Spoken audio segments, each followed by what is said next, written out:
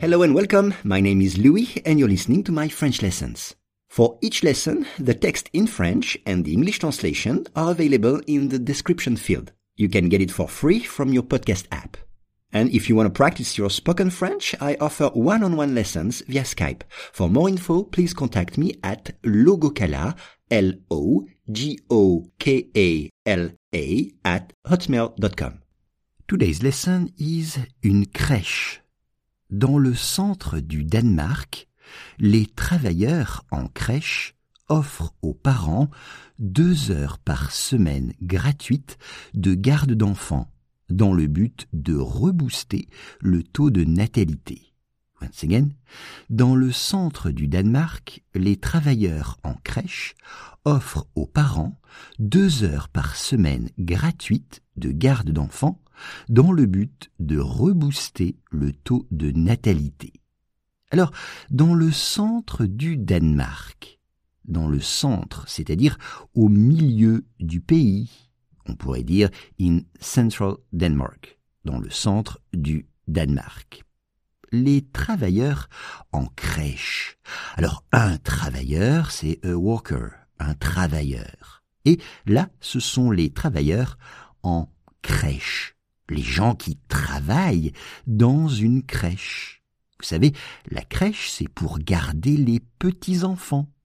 C'est ça, une crèche. Nursery, en anglais. Offre, c'est le verbe offrir. To offer, offrir. On dit offrir un cadeau. Offrir un cadeau. Offre aux parents, comme en anglais, 2 heures par semaine, donc 2 hours par semaine, per week, par semaine. Exemple, je fais du sport 3 heures par semaine.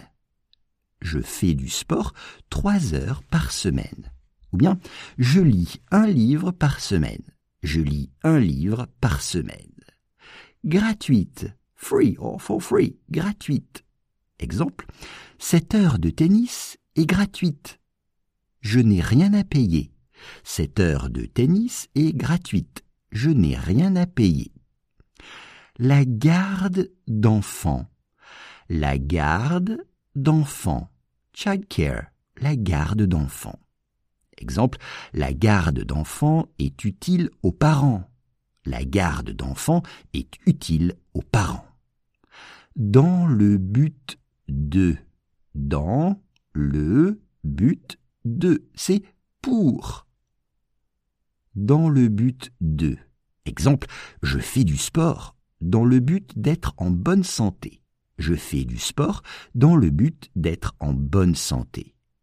Rebooster, c'est-à-dire dynamiser. Rebooster, c'est dynamiser. Le taux de natalité.